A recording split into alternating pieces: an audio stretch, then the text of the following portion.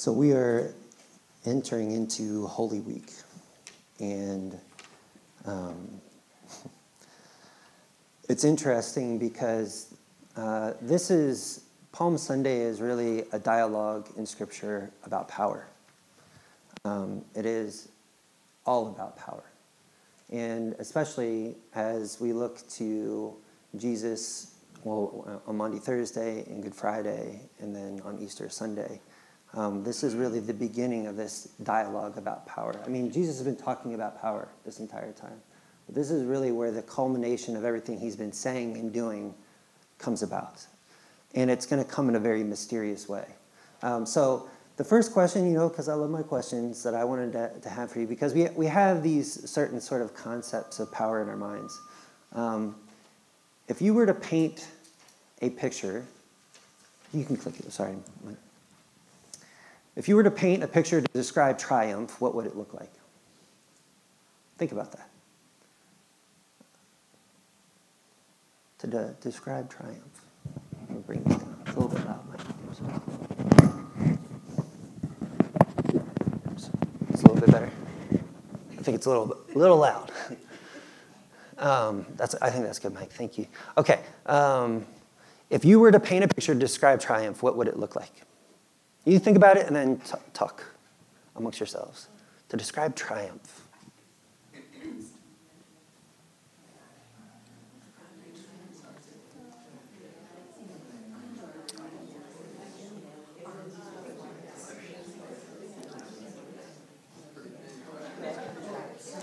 It's a weird question.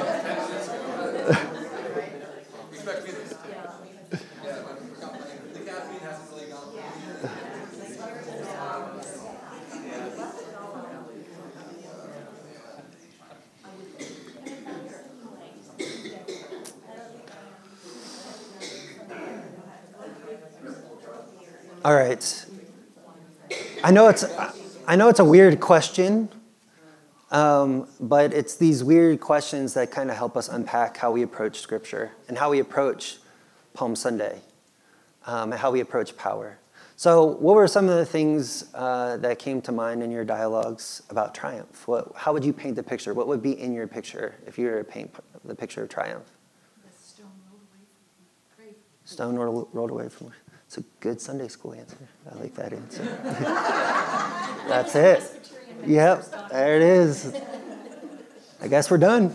Everybody can go home. Yeah, that's it.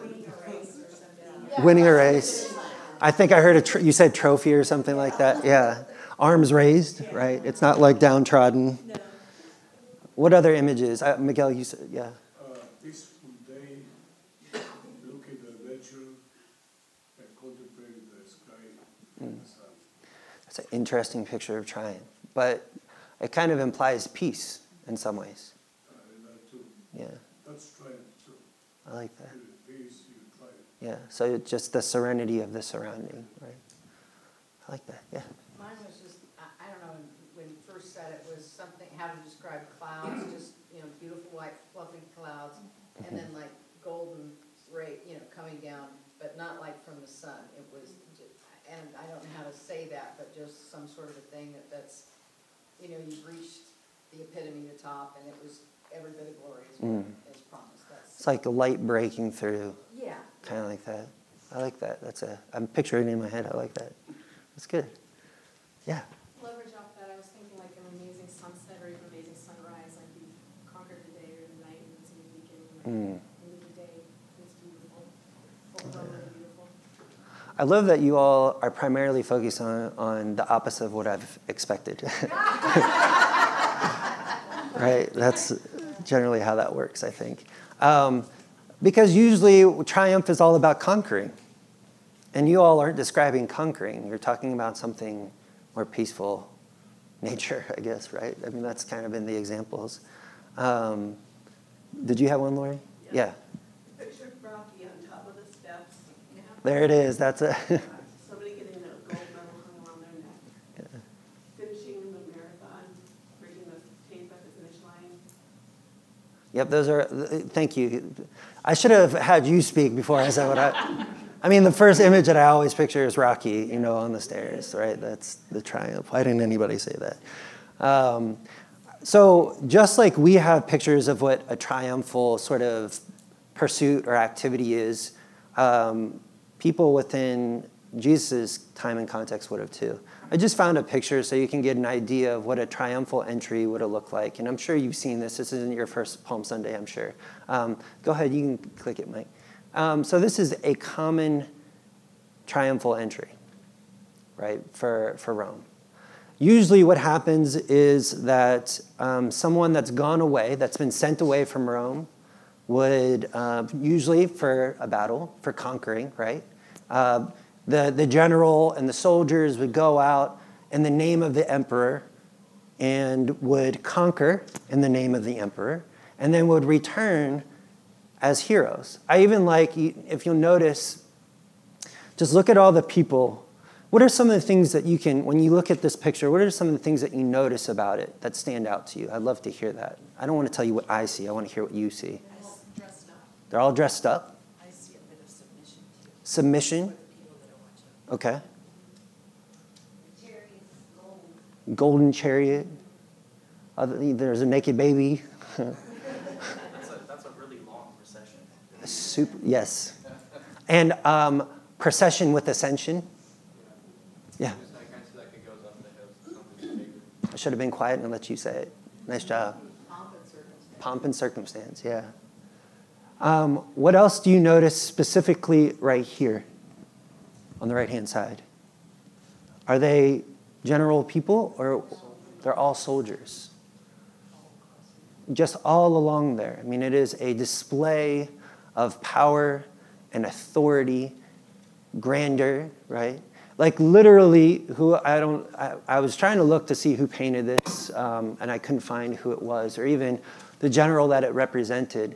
But what you'll note is that this person, this general, is coming in, right? Like he's gone away, but now he's coming back to ascend. Right? So it's however he left, when he comes back, because he's fought for the emperor, he's immediately going to come into power. He's immediately going to come into authority, right? People are going to look at him and they're going to say, you're the bee's knees. You're the best, right?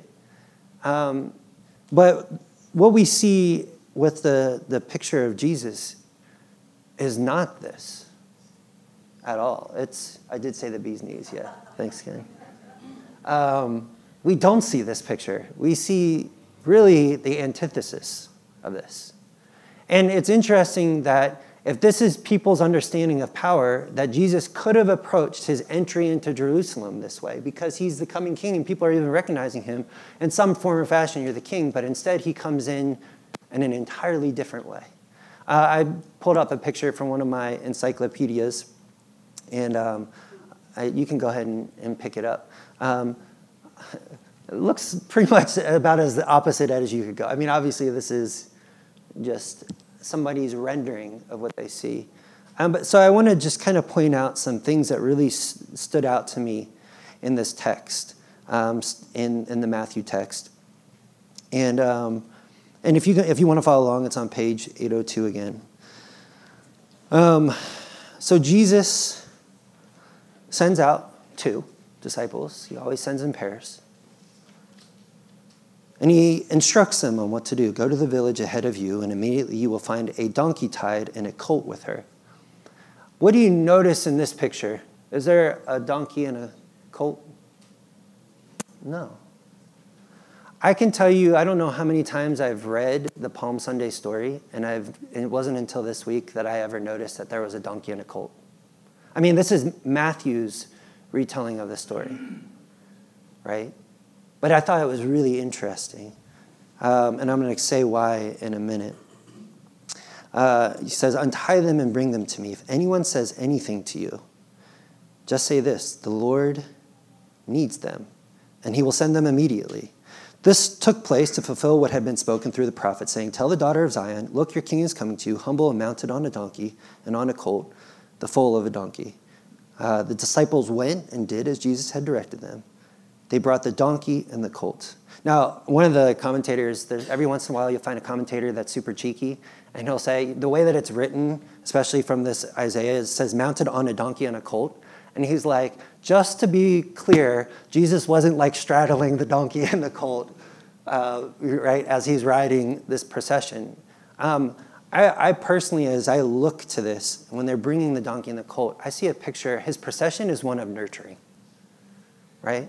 Like I see this colt, which is the opposite of the white stallion. And he has this, more than likely some of the other versions say that he was just riding the colt. So there's a high probability he was just riding the colt. But there's this mother that's alongside, nurturing the colt as they're going through. And we don't know if maybe he switched over because the Isaiah text says that they rode both, and we don't really know, do we? But I just thought it was, rather than it being a display of power, it's a display of nurturing, right? And this is the pathway that he goes on. If we continue to read, and it says, they brought the donkey and the colt, and this is verse 7, and put their cloaks on them. I mean, go back to that other picture. Do you see anything borrowed by the general there? Not at all. I mean, he is like in full, I mean, he's decked out. Jesus is sitting on borrowed cloaks. I mean, it's the opposite of what Roman understanding, or even the emperor understanding, the city understanding of what power looks like. So he sat on them, and then very large crowd, you can switch it back, thanks. A very large crowd spread their cloaks on the road. One of the things that was really interesting to me is that, unlike us, we have our walk-in closets, right? And we have a bunch of different outfits that we can choose from. There's a high probability that in the first century, people just had one cloak. I mean, they're throwing this, probably their one and only cloak, on the ground. And others cut branches from the trees, hence our palms. And that's a very Jewish way, a symbolism of lordship and kingship, right? And they spread them on the road. And the crowds that were ahead of them and that followed were shouting, "Hosanna to the Son of David. Blessed is the one who comes in the name of the Lord. Hosanna in the highest heaven." I mean, they are praising, right? Verse 10, when he entered Jerusalem, the whole city was in turmoil, asking, "Who is this?" The crowds were saying, "This is the prophet Jesus from Nazareth in Galilee." The term, the best way I could describe this concept of turmoil is buzzing with excitement. That's what was going on there. It was buzzing with excitement. If you go back to the other picture, people don't really, I mean, I know it's a rendering, it's a painting, but they're not really buzzing with excitement, right? It's something of submission. You see, Jesus, as he's doing this triumphal entry, his picture of what ascension is ultimately the picture of the cross, which we see on Friday. I mean, that's ultimately what he's going to, and that's part of the reason why I wanted to read the Philippians text, is because here's Jesus, he's on this colt, and he has this mother that's next to him and his disciples, and he's sitting on borrowed cloaks, and people are laying out cloaks, and he's just going the pace of the donkey. And while there's people that are buzzing with excitement, it's more of a question mark. What's happening? Rather than, this is our king. And so, when Jesus could be given power, the Philippians text actually tells us that he removes power from himself. Just read this to you. Verse 5, "Let the same mind be made in you that was in Christ, who though he was in the form of God," so he's ultimately powerful, "did not regard equality with God as something to be exploited." So instead of misusing power, misappropriating power, he says, "I will empty myself of power." And then we see, if you look at all the miracles that he does, what's the power that he's using? Is it his own power? It's the Spirit of God. It's the Holy Spirit in him that's doing that work. Is that he's dependent, right? So he emptied himself, taking the form of a slave. A servant is another way of saying it. Being born in human likeness and being found in human form, and he humbled himself and became obedient to the point of death, even death on a cross. Therefore God also highly exalted him and gave him the name that is above every name, so that at the name of Jesus every knee should bend in heaven and on earth and under the earth, and every tongue should confess that Jesus Christ is the Lord, to the glory of the glory of God the Father. See, what Jesus was doing was that he was showing them a different way that life could be lived. That rather than a triumphal entry, which is powerful and subjugating people and pushing people, and kind of like what culture tells us, right? It's like the way that we get ahead is the dog-eat-dog world. And instead what we find is that Jesus goes at a slow pace and he just rejects power at every turn. Anytime that status is attributed to him, he deflects it, right? I mean, it's kind of weird, right? Like I'm seeing on your faces and you're like, yeah, this is kind of weird, Sean.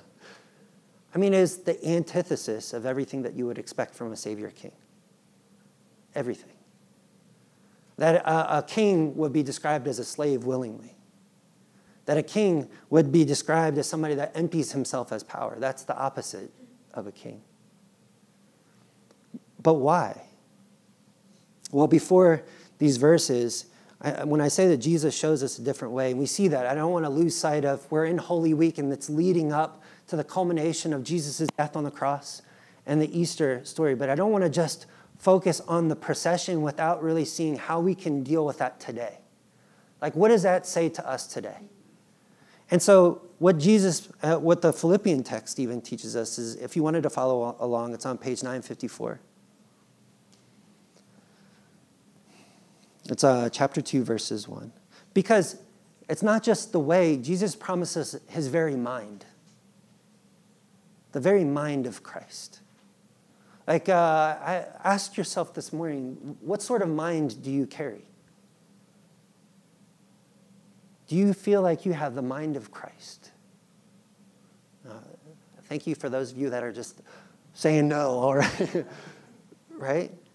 But this triumphal entry is not just to say, hey, this is something that I'm doing, that it's my ascension to the cross and then ultimately my ascension after the resurrection, right? Like the most glorious ascension. It's saying it's what I'm doing is it's going to produce a work in you. It's going to transform the way that you look at the world. It's going to transform the way that you look at your life. And your understanding of power and your understanding of culture and your understanding of all the things that are important to you can be reshaped and reformed by God. And so the Philippian text says, if then there is any encouragement in Christ, any consolation from love, any sharing in the Spirit, any compassion and sympathy, make my joy complete. Be of the same mind, having the same love, being in full accord and of one mind. Do nothing from selfish ambition or conceit, but in humility regard others as better than yourselves. Let each of you look not to your own interests, but to the interests of others. Let the same mind be in you that was in Christ Jesus. And that's to empty yourself out of the love of others. I mean, that's what he's saying. Like, hey, you have this mind, and this is the mind that you can be led in. And rather than being so concerned about what you want and your desires and the things that are important to you, rather, he says, be emptied of that and take on the selfless act and the selfless mind of Christ. I mean, I'm sorry I'm challenging you this morning, but the reality is that he doesn't leave it there. There's just this really random verse in 2 Corinthians, which I want to point out to you, because I'm saying this is what Jesus did, and this is why he's doing it, is because he's victorious and he's giving us a new mind. But there's this text, and I put it up on there too so you could follow along. I think it's 2 clicks. This is 2 Corinthians chapter 2, verses 14 through 17, okay? And the reason why I want to point this out is because we see a triumphal entry, which is the antithesis, the opposite of triumph. And why? Because he's showing us a new way to live in and through Jesus Christ. so our minds can be transformed, but it doesn't stop there. Let me read this to you. It says, but thanks to God who in Christ always leads us in triumphal procession. And through us spreads in every place the fragrance that comes from knowing him. For we are the aroma of Christ to God among those who are being saved and among those who are perishing. I want to stop right there for a moment. So it's not just that God can transform our minds and that we can pour our very selves out of love to other people. Right? That mind. It says Christ always leads us in a triumphal procession. And what does he do through us? What does this say?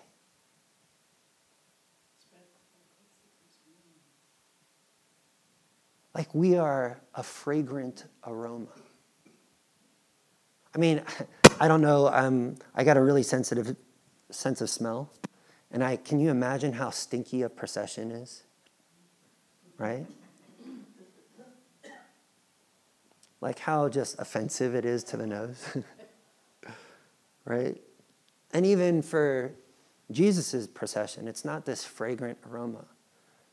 But rather than saying like, this thing that you're doing is going to be ugly or stinky or anything like that, he points out that as he goes before us, because he's all-powerful and he leads us, is that as we live fully in that, what happens is we become a fragrant aroma to the people around us.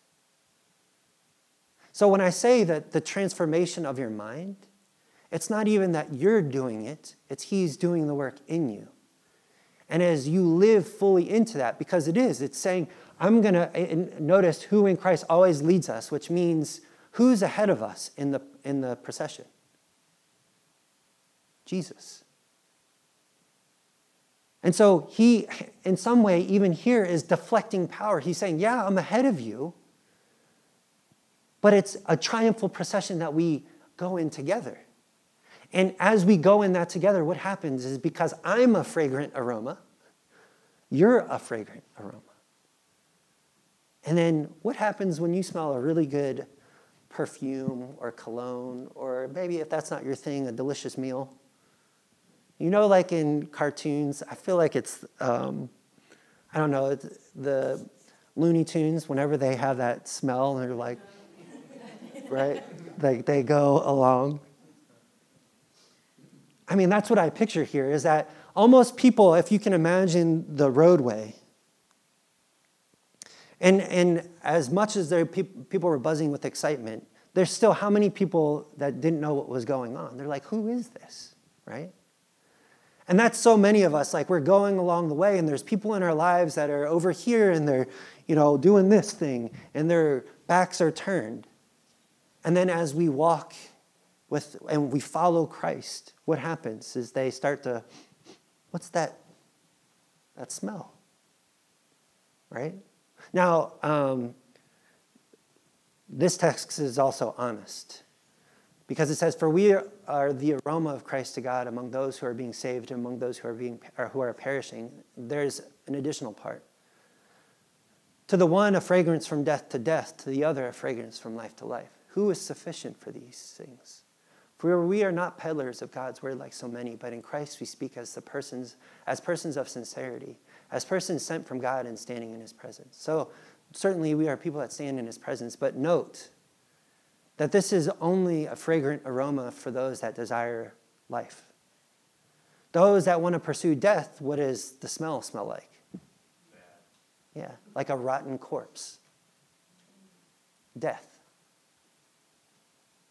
Right? Like this whole procession of triumph doesn't mean that people are always going to get it. And that's a difficult reality.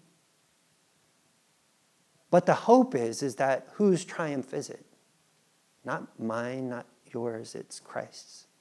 So at any moment along the journey, where it may have started out and it was like, oh man, this smells horrific.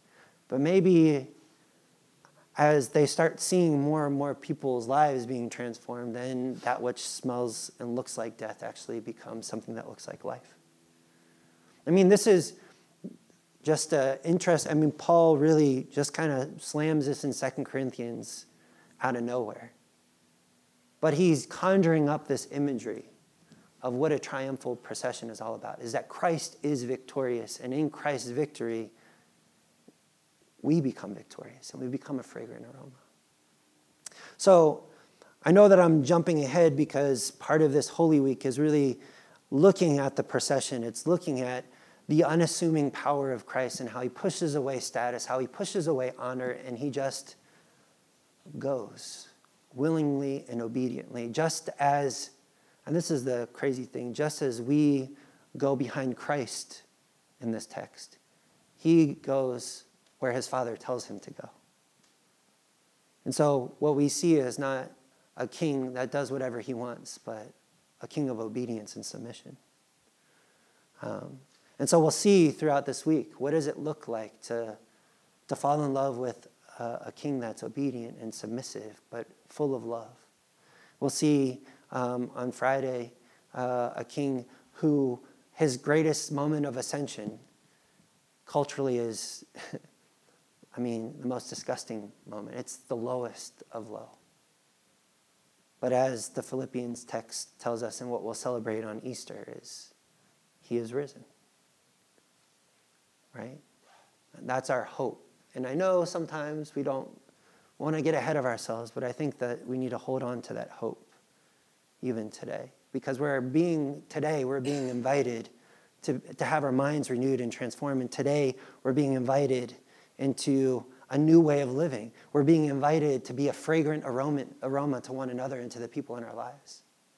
So when you picture triumph, and I love that so many of you said peace and just imagery that reflected creation, I want you to consider, what is your triumphal procession this week? Just think about that, or today and in your life. What does victory look like to you? How are you defining victory? How are you defining success? How are you defining what's good, what's right? And maybe it needs to be reoriented and redefined. I know for my life that's the case. As I was reflecting on this text, is I like control. I like power. Right? I don't like feeling uncomfortable. I don't like feeling uncomfortable. But everything about Palm Sunday is a picture of discomfort. It really is. And have y'all ever ridden on a donkey before? Have you even ridden on a horse before, and that's not normally what you do? Is that a comfortable thing? And he's bareback. All he's got is some pre-owned cloaks that he's riding. And it wasn't a short journey. But he did it. Every single step of the way. He did the hard thing. Because he knew what the cost was. And he knew why he was doing it. So let me pray for us this morning as you look to your journey. We're partaking in Holy Communion together, so that way we can reorient ourselves, reorient our journeys, reorient our minds, reorient our hearts around Christ. So let's pray for that now. God, I feel like in some ways this is the preface to this week, even though Holy Week is starting. But I guess my heart's deepest desire is that our minds and our paths could be reoriented around you. That whatever we're chasing after that isn't of you, whatever we're pursuing that isn't of you, that we could stop. That we could turn to you, just as the text says in Corinthians, and follow. God, as we look to the table today and we see the bread and the wine, your broken body and shed blood for us, help us to remember that the victory that we need isn't rendered or wrought out of our hard work or what we think is best, but rather it's by your sacrifice for our lives. Guide and direct us this day and in this coming week, and help us to live more fully into your way instead of our own. We pray this in your name, Jesus. Amen.